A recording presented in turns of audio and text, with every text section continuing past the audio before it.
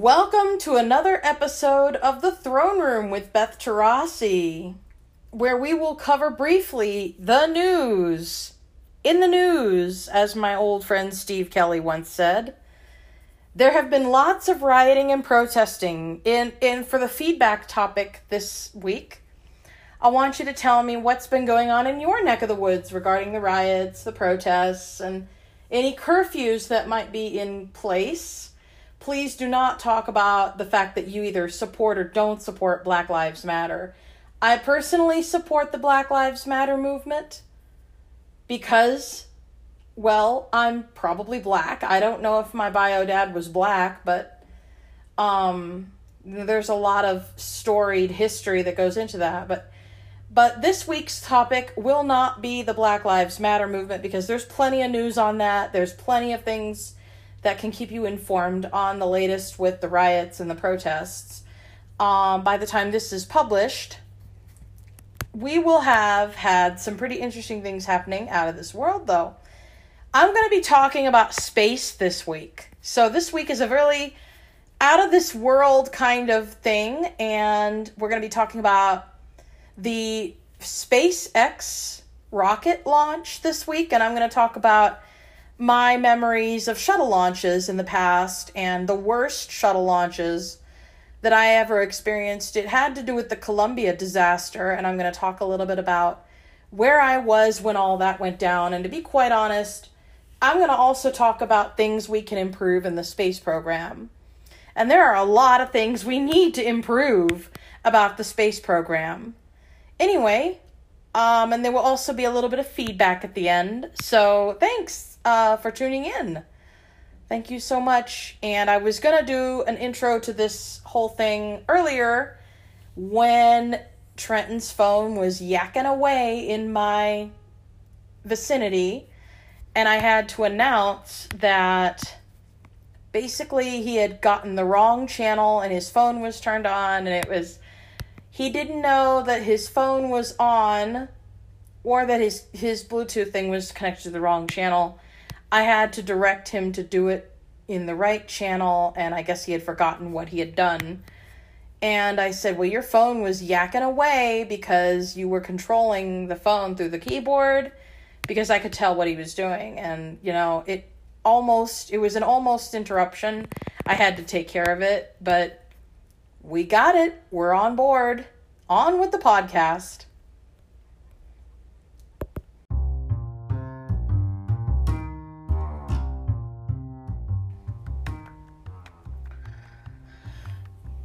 Before we get any further into the space program topic, I'd like to talk about how the space program has affected my life and the lives of countless other people. Now, a lot of people might tell you the story of the space program in our history as it all began with Sputnik. Well, I think for me, it all begins, really, with the shuttle. Now, the Russians did indeed begin doing space exploration before the Americans did, but I think the most American accomplishment we've ever been able to do was not the Mercury or the Gemini programs, but the Apollo program. And I will discuss the Apollo 13 movie later on, and I kind of wish we could do a background. Like, I would like to put the Apollo 13 soundtrack in the background, but that would not really be appropriate for this podcast. And, I'm going to be honest, though. The Apollo program had its ups and downs. There were 3 astronauts that got killed in Apollo 1. And then the Challenger accident, that was when I was just a baby, okay? Actually, I don't even think I was born when Challenger blew up. But there was a very powerful statement that someone made. It said something to the effect of, they left the surely bonds of earth to touch the face of God. And it was a very powerful statement by, then I believe it was Reagan. Ronald Reagan was the president when he made that statement. Might have been either Reagan or Bush, one of those two. But somebody made that statement about the Challenger astronauts, and when they blew up, when the astronauts and the shuttle, well, the astronauts were killed, and the shuttle blew up and everything. I think that was a really great way to put it. You know, they left the surely bonds of earth to touch the face of God. I thought that was a very, very powerful statement. And that was the very same statement echoed in the Columbia disaster. Now, I'm going to go ahead and talk about the space program as it pertains to my whole life. My father, the one who adopted me, not the biological one, but we'll just say he is my dad for all intent and purpose, because he's the only one I was able to get raised by as a proper father figure, okay? But I don't really think of him as a father figure because of personal reasons, and I'm not going to go into those here. Not on this podcast. But David Taurasi was an aerospace engineer, still is, but he worked at Kennedy Space Center for years and years. And all the shuttles he worked on were part of his thing. He had Endeavour as basically, he worked on the shuttle Endeavour, and he did some work on Columbia. He was also called out to California to talk about, you know, and help design some experimental planes, which did not really take off. The X-33 project was canceled before it could really take off. But Dad was part of those big things. He actually sent me a couple of night shirts when he went to California, and I remember clearly he had given me night shirts that said Lockheed Martin Skunk Works, Palmdale, California. That's where he was working. And he did lots of different projects, lots of different things, and then he ended up in managerial capacities and whatnot, and da-da-da-da-da. Why am I talking about David Taurasi's work?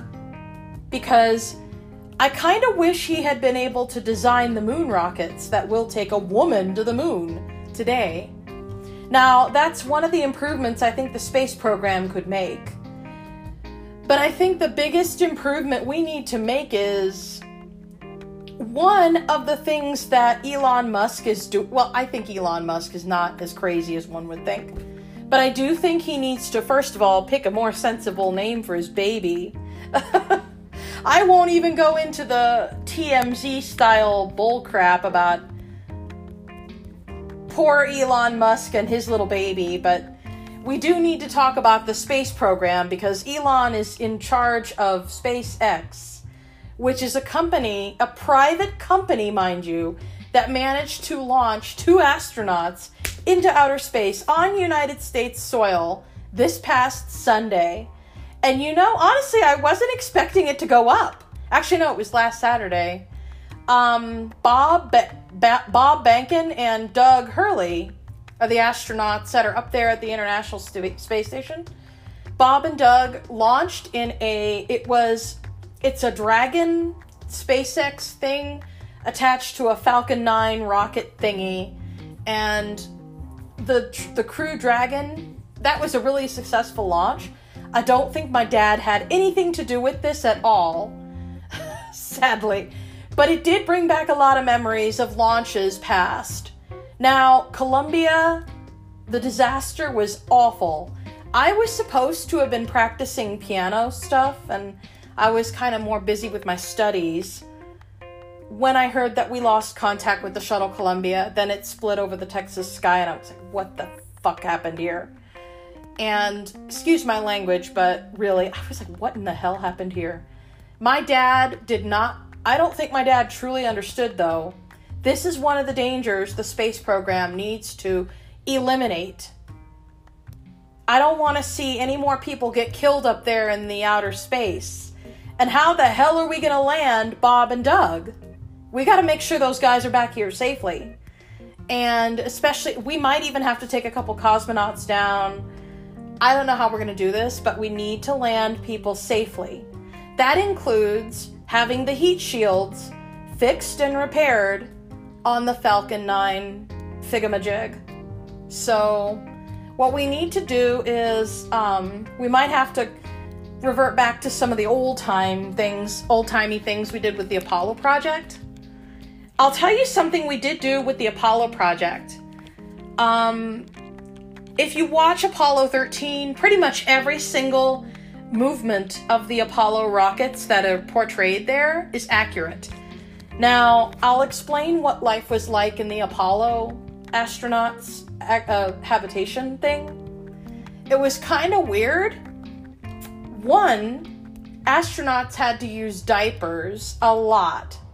Now, the diapers were the only way they could dispose of solid waste. And there was actually a scene in Apollo 13 that perfectly captures this example. The guy says, "Oh, Constellation Urine." What he's really referring to is they had to throw their solid waste out into space instead of holding it in a sewer canal or something of that nature like they did with the shuttles. Now, the shuttles, I think, were a lot more sanitary. I agree with a lot of people would say, like, oh, so the shuttles had toilets. They did have toilets. But something else that strikes me about space and doing things in outer space that kind of bugs me and strikes me as weird is the astronauts would eat something called freeze-dried food, and they would drink Tang. A lot of Tang. Now, I love Tang. I've actually drank the stuff, and I really like that Tang in a pouch. That's actually the perfect drink for astronauts because, one, it doesn't bubble up and float out of the sack. You can just hold the sack in your hand. You have a straw, and all you have to do is suck through it. I have no problem doing that, okay? The other thing that astronauts have to remember, and this is something they do in their training, I kind of did a little bit of this too. Well, I didn't really do it, but astronauts do not need table manners in outer space. I imagine that Bob and Doug were probably tossing carrots around in the air while they were eating, space, and they had to catch the food in their mouths. Because, let's face it, there's no friggin' gravity in outer space. So you have to pretty much catch the food in your mouth, and you have to literally float around the room looking for everything you need. And floating around the room is not always a good idea. Something that people should know when you first get into outer space, I'll talk about this in the Apollo 13 movie as well. I'll just go ahead and spoiler alert. You'll see that 2 of the astronauts actually ended up vomiting in outer space. Did you know that NASA has a special plane on which this film was actually done? Now, they've done this plane, they use this plane for a lot of things. It's called the Vomit Comet. NASA's plane, the Vomit Comet, it's a special plane, and it flies a parabolic arc in the air, which literally gives you the feeling of being weightless. And astronauts would train on that thing all the time. So they have to train on how to eat, how to sleep. And sleeping, that's an interesting one too. We watched a movie a lot in my house called The Dream is Alive, and there would be these astronauts hooked up by Velcro. Thank God for the guy who invented Velcro, I must say. The beds that the astronauts use are Velcro. They have to I don't know if they lie down horizontally or do they sleep more vertically and stuff. I don't know what they're doing now, but as far as I'm concerned, what they did was they would float to their bed, obviously, and the astronauts would have to strap themselves into their beds every night when they slept. The beds were hooked up to Velcro units on the wall. That's how they would sleep. And another thing to keep in mind, astronauts on spacewalks still have to wear diapers. Now I know why Lisa Nowak used those, because she was, that was just crazy, but I won't go into that. I do kind of feel bad for Lisa, but, the astronaut corps graduates of the next generation aren't going to be as weird and out there. I don't know what astronauts think in their spare time, but a love triangle is the least of my problems. But, of course, there's also some things that NASA probably should have been watching a little bit more. And my dad is smart. I mean, he's not stupid. He would not write someone a love letter in his work email. That's just stupid, okay? That's really a stupid idea, and I won't go into that case much. But I think the astronaut corps is watched a little bit too much. Here are the improvements I think the space program could make, which would make space more accessible to more people. I know we want to go to the moon. I say we put a woman on the moon, like I kind of hinted at before. The moon goddess Artemis would be extremely proud. If such a goddess is worshipped by many people, I think it would be really cool to have a woman on the moon. And I think we need to have a woman who is both a graduate of the astronaut corps and possibly a med student or somebody that knows how to take care of themselves on the moon. And I think Jim Lovell would probably be like, oh, I don't know. But Jim Lovell's book Lost Moon is where Apollo 13 comes in, but I'm not the new Apollo or the new moon program. I think we need to call this Project Artemis because of the goddess of the moon. And that would be really a nice idea for the moon project. But I'm going to tell you something. If anybody wants to do a moonwalk, it has to be a woman this time. No more of these men. And you know, honestly, I think I've got the perfect candidate. There's that, I think Christina Kocher and Jessica what's-her-face. Either one of those girls could get on the moon. And they took the first all-female spacewalk. And Jessica and Christina are very good friends. So either one of those girls might work. Because I think those ladies might be able to do some serious stuff on the moon. They could collect rock samples and they could, you know, make a nice, powerful speech. But okay, Neil Armstrong already did it, so I'm not going to say it. But his famous words were, one small step for man, one giant leap for mankind. I don't know about a small step, Neil. I know he's dead, but really, I don't know about a small step for man. I think that it is a giant leap, I must admit, but that was a big step for mankind. I might have said it like this. Tranquility Base here, the Eagle has landed. That's one big step for womankind. Artemis, you got me. You know, something like that. Because Artemis was the goddess of the moon. And, you know, there are some pagans who do worship her. And honestly, Artemis would be the perfect name for our project, the moon project. So then we would have like an Artemis 1, Artemis 2, Artemis whatever. We need to keep the names of the rockets to Artemis or some kind of moon. And of course we'd name them the Lunar Commander modules or whatever we want to. But my brother went to space camp and supposedly he had the energy of a Saturn V rocket. But face the facts, people. We don't need a Saturn V rocket, but what we do need is a reusable rocket. We got that in the Falcon 9, but if we're going to go to the moon, there are a lot of improvements that need to be made to make it more accessible and fun for all the astronauts that are going up there. 1, I said we need to put a woman on the moon. 2, how about we put a blind person on the moon as well? Woman or man, but the blind person cannot be, you know, simply a graduate of the Army, Navy, or Air Force. It has to be an ordinary person, a civilian, who can be trained to do simple astronaut things. And I can do that. Mind you, I betcha I could do all that stuff. And I want to make sure that all other blind folks are aware that if they want to be part of this experience with space, you can't be freaking out over gravity or lack thereof. You have to understand that table manners are a no-no, and who knows how we're going to be able to dispose of solid wastes.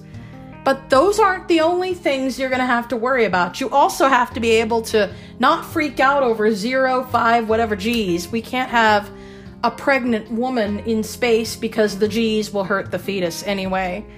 I mean, you know how many roller coasters and simulators say that, you know, pregnant women should not ride and all this and da-da-da. I think that's just the worst. That's the worst. When somebody gets on those roller coasters and they're pregnant, I think one girl died on the Kumba. There was some kind of story about that, but the same thing applies with space. I am not going to space unless A, I'm not pregnant, B, I'm, you know, able to train, and C, another thing the space program could improve upon is find more ports of call for spaceships and rockets that don't involve Florida because of the nasty weather, because, like, the thing about Florida is that weather there is really unpredictable. It's like Mother Nature is so wild down there. It's like, man, ask my buddy Jesse Hernandez. He lives in Miami. Ask anybody you know that lives in Florida. They will tell you, I hate the weather. It rains every day. Mosquitoes, flies. Florida is a scrubland. It's a swampy piece of crap. Other than the spaceport, Florida is pretty much a swampy piece of crap. And the weather can be very unpredictable, which is why they had to do a second attempt at launch for the Falcon 9 rocket. I think we could launch a rocket, preferably from a place like Toledo, Ohio, maybe a plain state in the Midwest like Illinois or Indiana. Yes, I said Indiana. And we could use different places, you know, we could learn to launch from places other than Florida or California. And Air Force bases should not be a must for the locations. Unless you're talking, well, Colorado is too mountainous. And I can understand why they wouldn't want Colorado, but there are plenty of places. You could build a spaceport in Denver. Mos Eisley Spaceport, Denver, maybe? And the other thing about Denver is our weather is very, very dry, which is fine for space. I mean, traveling through space requires perfect weather. And the weather has to be, you can't have these stupid anvil clouds in the way. Now, somebody would have to tell me or correct me on the whole weather issue. But I do think that the weather should be perfect, but cannot be as unpredictable as Florida. California is a little bit too arid, and it can also get pretty warm. It has its own monsoon season as well. Arizona might be another option, but again, the monsoons, they get pretty bad, and they got like a desert climate. I have friends who live down in Arizona. But yeah, I think the space program could learn to launch from other locations other than Florida or California. Now, Brevard County is also not a very ideal place to live either. And I hate to say it about my own county, but it's like very personal reasons why I cannot go back to that county. And the launch of these rockets from a place like that, it just tells you where Florida's priorities are. Florida guardianships, I hate to discuss this on my podcast, but we need to defund parts of a program in Brevard County now that we have the private companies in charge of space travel. I think NASA could defund the program for, say, Mars travel, because that's not really a priority right now. And I think that Mars is also very arid. It's a red planet. Who's gonna live on Mars? We don't have any little green guys up there. Marvin the Martian sure don't exist. So why go there? Seriously, it's like... And the other thing is, we need to make sure the space program can welcome more types of people. I understand that the astronaut corps of today is usually made up of And it's not exactly much different from when it was like the 1980s and 90s when the shuttles were being launched and stuff. For example, I think Christina Kocher might have been like what was she, like a NASA scientist or some kind of... Usually these people are like Navy personnel, Army personnel. They have military med experience and other experiences that a blind person can never obtain. So what we need to start doing is think about, and I think Mike Mullane did it best in one of his books, but we need to put people who can't walk into outer space. We need to be able to make people who can't walk welcome into the space training. Because being paralyzed really sucks, especially when there's gravity involved. Mike Mullane, one of the astronauts that joined the previous astronaut corps, wrote a beautiful memoir about his days in space. My brother got to read it. And one of the biggest things that struck me about this book was Mike said that you don't have to have legs in outer space. So why aren't we putting people in wheelchairs in outer space? People with cerebral palsy could possibly get space therapy out of it. We could take people with disabilities like my buddy, well, I don't want to say friend, but some of my comrades with disabilities might understand this, but I think we need to put people like, oh yeah, my friend, God, I'm trying to think of who has CP that I know. Well, there are lots of Conrads that I know who have CP, but there's a girl named Caitlin, and I think she could use that trip to space. She could float easily in outer space. She could eat her own food, not have to worry about food implements as much. She could easily do the training and do the normal things and the necessaries and stuff. I think it would be fun. And she would be the first disabled woman in outer space, if all goes well. But the other thing is, I think blind people should be allowed to go to outer space as well. The reason being is, I think that blind people would have a lot to offer the astronaut corps as far as how to make flights, like flight stuff and like ships accessible. Because you know what? When astronauts go blind, if the power goes out, like in Apollo 13, which I'll discuss later, if the power goes out in your little command module and stuff like that, you would have somebody who could guide you through the process of fixing. Well, you can fix the power all you want, but if the lights go out, you can learn to do things non-visually, and blind people might have to do the non-visual techniques in space, and I think that would be really amazing. The other thing is, I don't want to see any funding for this mission to Mars business until blind and visually impaired people are guaranteed not to be left behind on this ruined planet. And I hate to say it, but I think this planet is ruined. I mean, look at Greta Thunberg. I think she's correct in the climate change thing. She's a teenager. I get it. But the Thunberg family has said enough. And they've spoken, okay? I get what Greta is saying about the climate crisis. And I think that because of the climate crisis, we need to think of ways to work around it, to adapt. And there's also a really interesting movie that I'll talk about in just a bit called, what is it called? Waterworld. And it's about basically the polar ice caps melting and stuff, and people adapting and becoming water dwellers. I think that's going to be really weird, unfortunately.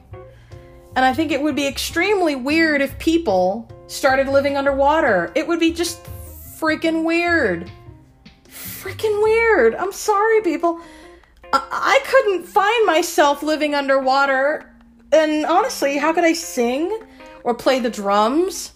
God forbid, I'd rather have a floating city rather than have to go under the water. Now, there are some tribes, like, I can't remember what tribes. There is a certain gypsy tribe that literally lives on the ocean, and now, I know this may not have anything to do with the space program, but we may have a lot more people like this if NASA can't figure out how to fix the damn polar ice caps and get climate back on track. But global warming is a natural thing, and it's going to happen, but I think that we can minimize the climate thing by doing a lot more for our planet. But I don't want to see anything about Mars in the funding for NASA, because Mars is not a priority unless we include others who are not members of the astronaut corps and people who are not Navy, military, Army, whatever, because those people can see they are also healthy. They can take jobs elsewhere. I think we need to have what some might call a ragtag band of individuals up there on Mars. But I also think we need to come up with faster ways to travel through space. I don't know if we'll ever get hyperspace, like, the Millennium Falcon, Star Wars. I've got a lot of sci-fi guide templates that I could think of, but I don't think we'll ever have a Starship Enterprise. I'm sorry, we never will.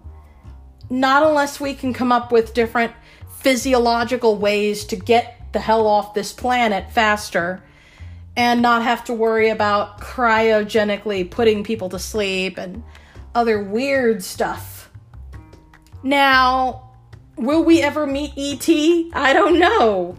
But I do think that we, as a people, as a nation, owe it to ourselves to improve upon the space program so that more different types of people can access the wonders of the celestial heavens, of the celestial bodies of, the moon and Mars. If you want to do all that stuff, that's all well and good, NASA, but you know what? You really need to have more different types of people interested in that kind of stuff. We need to get African American males. We need to get blacks, blind folks, women. We need to appeal to all different races and all different faces. And we cannot only have white kids learning about space. Because just wait till my children arrive into this world. I will not let them go without learning about science and aerospace science and things like that. I'm actually going to have to devise a curriculum that, requires... Now, if I were a teacher and I were to devise a curriculum like this, one of the things they're going to have to learn is that, these kids are going to be mixed race, so I'm going to make them watch different things tailored to their educational needs. They're going to need to learn that racism has never really left the United States. There are more incarcerated black males here in the United States than there were slaves in the 1860s of the Civil War. Now, my hope is that as a blind person, and hopefully as a mother, I can do right by my, future kids. And they're going to have to also learn about, Neil Armstrong and all the... We did put a man on the moon, but we need to put a woman on the moon. And I think that as Americans, we owe it to ourselves to do more for women and minorities. And I think that we could put a bi or gay woman on the moon. That would be real nice. And that reminds me, this month is Pride Month, and I will be discussing that possibly in the future, but I'd like to give a shout out to my gay and trans friends out there in Denver. And those who would like to listen to my podcast, you can do so through Apple Music and Spotify and other things. If you would like to leave some feedback about what I just said, please go to denverqueen.com, or you can be cool like the guy you're about to hear in the next little segment. Yeah. You go to denverqueen.com and click the email address where the podcast is. The email address, just so you know, you want to look for the email address of denverqueen@gmx.com. Or you can also leave a voice message right here on Anchor. The only way that you can leave a voicemail is that it has to be 60 seconds long. Thank you, Anchor, for being cool. But, Jesse left me a lovely voicemail, and I'm going to play it for you now, because I want to let everybody know that Jesse had to let his domain go bye-bye, but I'm actually going to see what you listeners think of having my friend Jesse on to discuss gaming concepts, and I'm actually going to try to tie it in with some of the women and minority rights that I discussed. Things like, gaming and disabled people, gaming and flight simming, and what does that mean for us as a future-looking people? Disclaimer, all of the things I just said here are my opinions, and yes, this does not necessarily reflect, badly upon one podcast or another, but these are solely my opinions. You can disagree with my opinions all you want, but you need to back it up with facts. I'm going to ask everybody to please, if you're sending me an email or leaving a voicemail, please back it up with facts. And I need links to articles. Do not mention the Lisa Nowak case when dealing with, blind people and disabled folks in space. Lisa Nowak seriously snapped because obviously I think she probably knows something that people don't understand. But the other thing that I want people to understand is that case is very old. And I remember that case well, but it's been years, and there's just been too much stuff that people have attacked me for, whether it's my partner or whatever, and I just want people to be respectful, and please back up all disagreements with facts. I will look into your facts. Also, I think another improvement, now the space program has been great about, finding inventions, smaller chips for all of our smart things and everything like that. But I do want to say that the space program could do more for the disabled, healing those who are completely paralyzed without the need for a big exoskeleton suit. I mean, yes, I know that's the trend, but I think that the space program could do more for those who, up to now, might be spending 24 hours a day being cared for by a nurse in a home, or having to go to a rest home because no one wants to take care of them and stuff.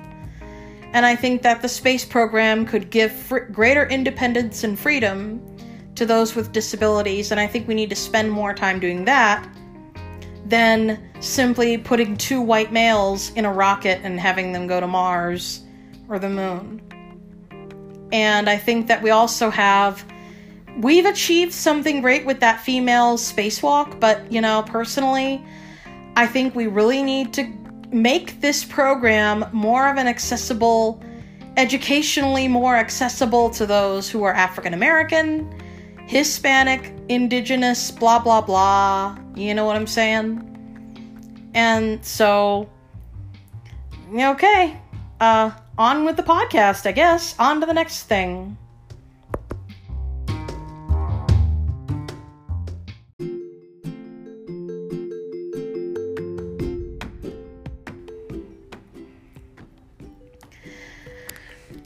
Now, ladies and gentlemen, I'd like to discuss a few movies that accurately portray space program type things.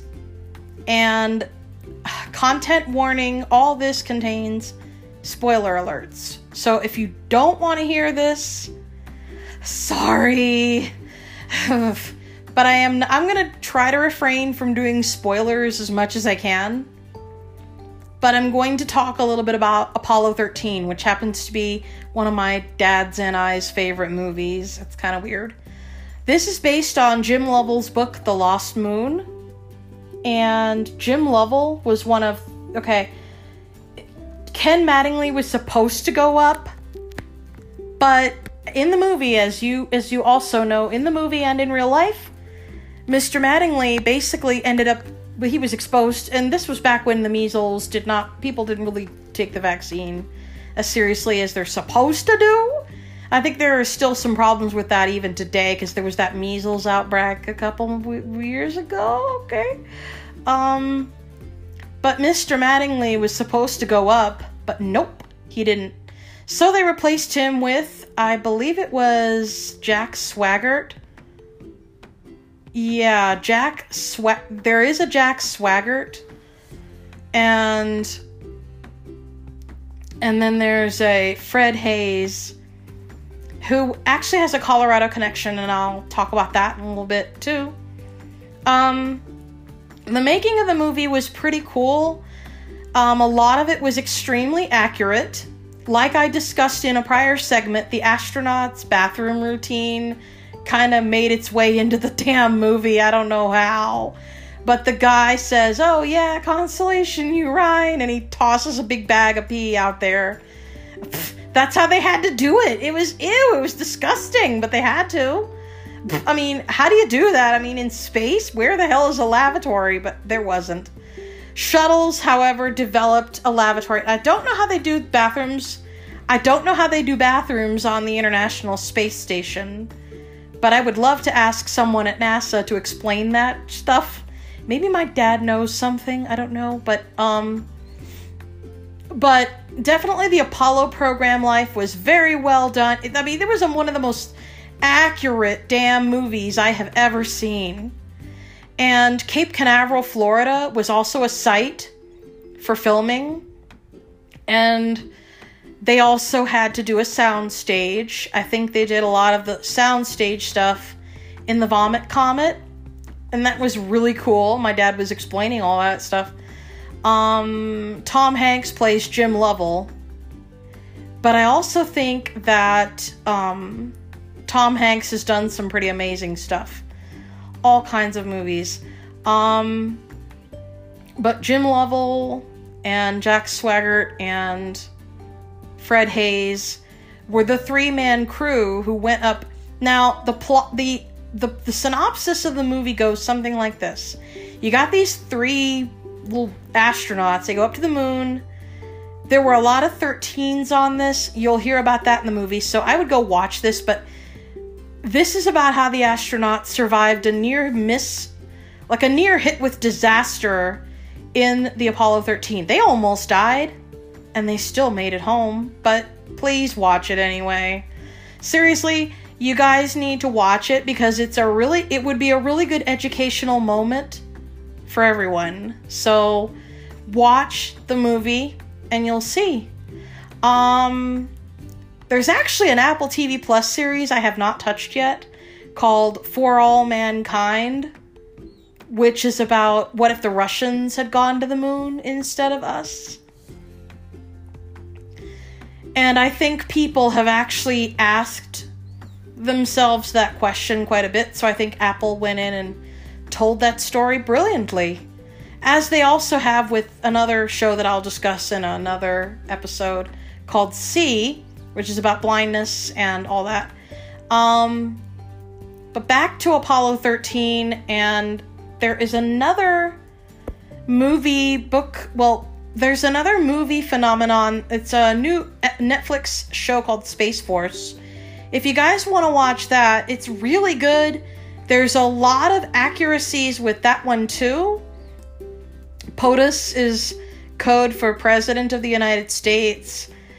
Lots and lots of code and Army stuff is used in this one.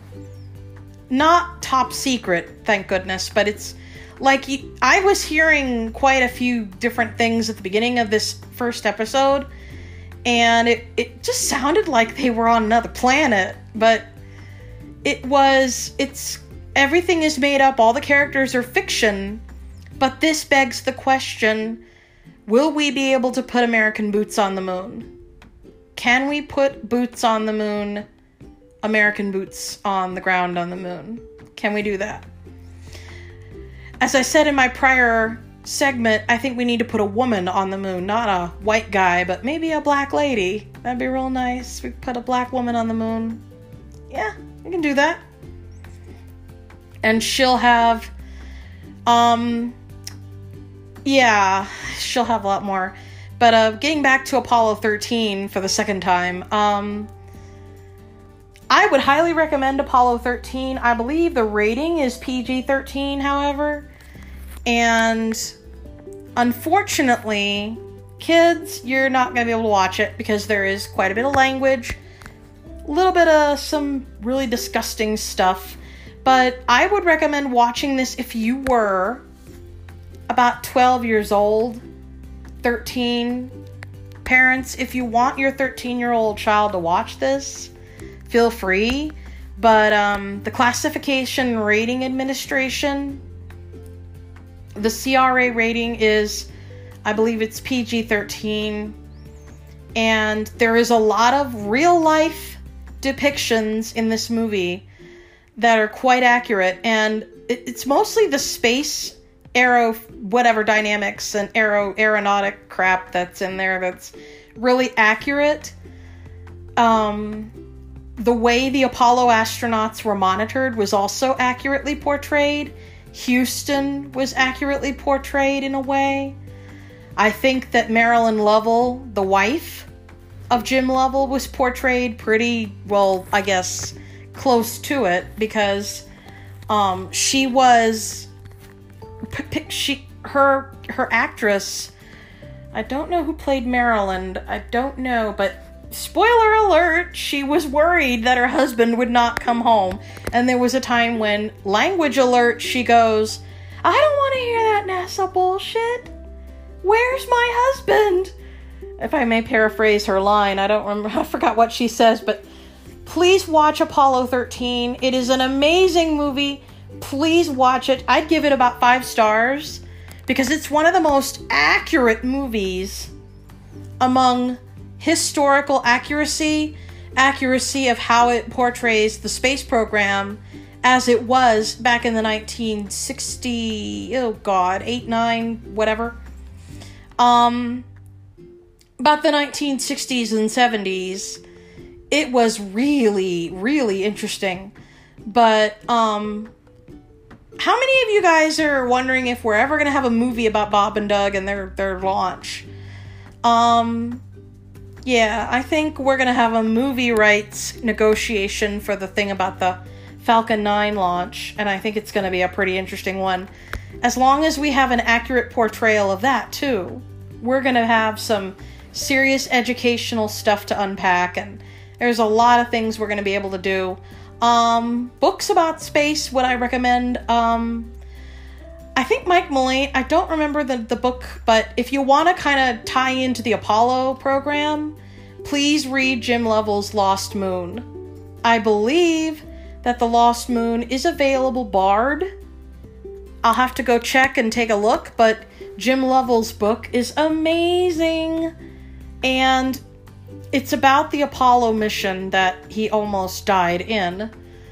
But please read Jim's book and watch the movie, and then you'll understand more. But, I think it was a really great adaptation from book to screen. I can't remember which pictures did this, but I think it might have been Universal Pictures. God, I don't know. But yeah, Apollo 13, definitely big on the space movies watch list. Future movies, would I recommend? Let's see. Space has really been a part of pop culture for a lot of reasons. And I think Star Trek predicts a lot of things. If you guys are Trek fans, this is your little moment here. But I would recommend Star Trek. Just try the Gene Roddenberry Star Trek. And then there's actually a few different, there's this one, oh god, which one? Star Trek The Voyage Home. It was dedicated with love to the Challenger astronauts who died in the Challenger accident, and it was a really nice little dedication to them.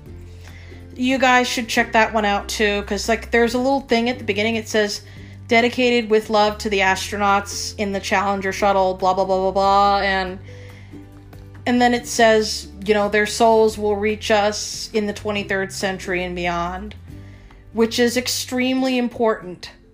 And I think that's very important. It's just as powerful as the statement I said in the beginning of my other thingy, when they said, like, you know, they left the surely bonds of earth to touch the face of God. These people, not only that, but the Columbia astronauts have touched the face of God. And they left the surely bonds of earth. Yes, they did. But Star Trek has also predicted things about our society, like a female leader is fit. Now, I know that Trenton does not like Star Trek Voyager much, but I do think we need to have a Catherine Janeway in real life. Female starship captains are an incredible need right now, and we eventually did have a shuttle commander, Eileen Collins, and of course Sally K. Ride. Those were very big pioneers and trailblazers and women in space and everything. I'm just a little upset that Valentina Tereshkova was the first female in space, period, because, well, duh. She was part of the Soviet pawn state, really. I mean, honestly, that was back in the time when we were just like, oh, we hate the Soviets and blah, blah, blah. The Cold War was all about democracy versus communism, and I think the Moon program gave us a big-time score. Look at History 101 on Netflix as well. There's a little episode about space race, so check that one out. It's a really good little brain teaser for people that want it. Accurate space portrayals. I think that the Apollo 13 is definitely number 1 on my list. Number 2 on my list, God, Armageddon and Independence Day are pretty weird movies, mind you. The Independence Day franchise, with Independence Day and Independence Day Resurgence, really didn't do aliens any justice. And to be quite honest, is there life out there? You might ask me, but truth is, I don't think life is out there. We could be alone in the universe, but if you're an astronomer, please feel free to correct me on this, because if I find anything out there, it's got to be, you know. And I think there's another movie about a woman who basically wants to find her dad or find life out there, and I don't know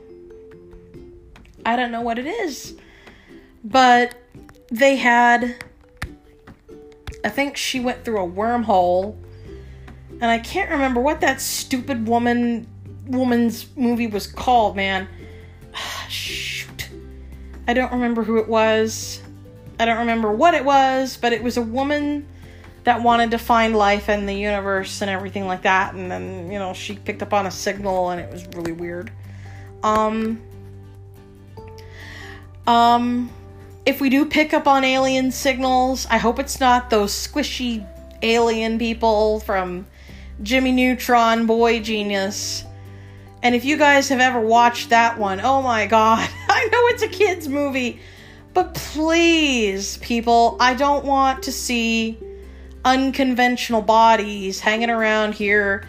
We're all made of carbon and, you know, carbon dioxide exhaling bodies, whatever, and stuff, but I don't want my friends and family to be sacrificed to some evil, vicious alien god. And that was what happened almost in the Jimmy Neutron movie, but, you know, you never know. We might find aliens who are as friendly as, I think we might find aliens that are almost like, and there are some good sci-fi series if you want to get into sci-fi books. I'd recommend the Acorna series because it ventures beyond the whole let's fight a bunch of people in outer space thing.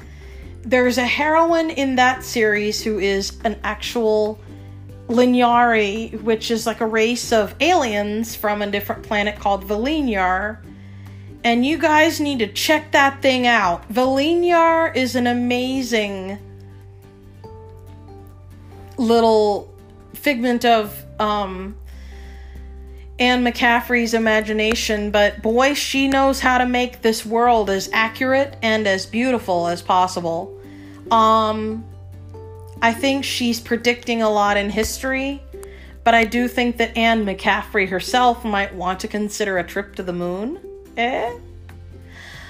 But I do think if she were still alive, man, I don't know if she's still alive. It's been so long since I've seen a book by her, but there are people who really adore her Pern books. I do. And there's actually the Harper Hall trilogy that's really neat, where, you know, there's just so much that she's written, and she's gotten like Hugo and Nebula awards for all her stuff. But yeah, there's also a really great book of short stories. The sci-fi short stories collected by John Joseph Adams are really great books. You can check out lots of different sci-fis. Go back as far as the 1950s and find those type of books. Because I want you guys to look at how far we've actually come and how far they were thinking we were going to go. As far as like the 1950s and 60s and whatnot. Alright, time for feedback. I'm going to play a voicemail and I'm going to respond to a piece of feedback I received from my friend Jessie. Alright.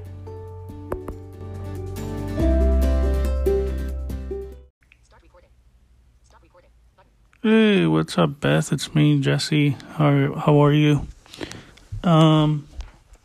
Just heard a little bit of your podcast. It's pretty neat. I ended up taking my domain down and everything. I'm just gonna let it expire. That's money that I could be saving right now. But I'm gonna start doing some more podcasts on Anchor and stuff, especially since I can upload files to the thing via the dashboard on the website, and it's owned by Spotify, so you know I have Spotify Premium and stuff like that. So I think we have some advantages if we have Spotify. I forgot, but yeah, man, keep up the good work, and if you ever want to have me on your podcast, let me know. And if you'd like to be cool like Jessie and you want to be on my podcast, please feel free, Jessie. I'm going to respond to what you said. I'm sorry your thing is down or that you're going to let the thing expire. And I'm really glad that you're saving money. And I think that's what everybody should be doing these days. Saving money is so important. But you know what, Jessie? I'm not Sue Zorman. I'm not going to be able to do finance stuff on here because I'm not Sue Zorman. I'm not as smart as she is.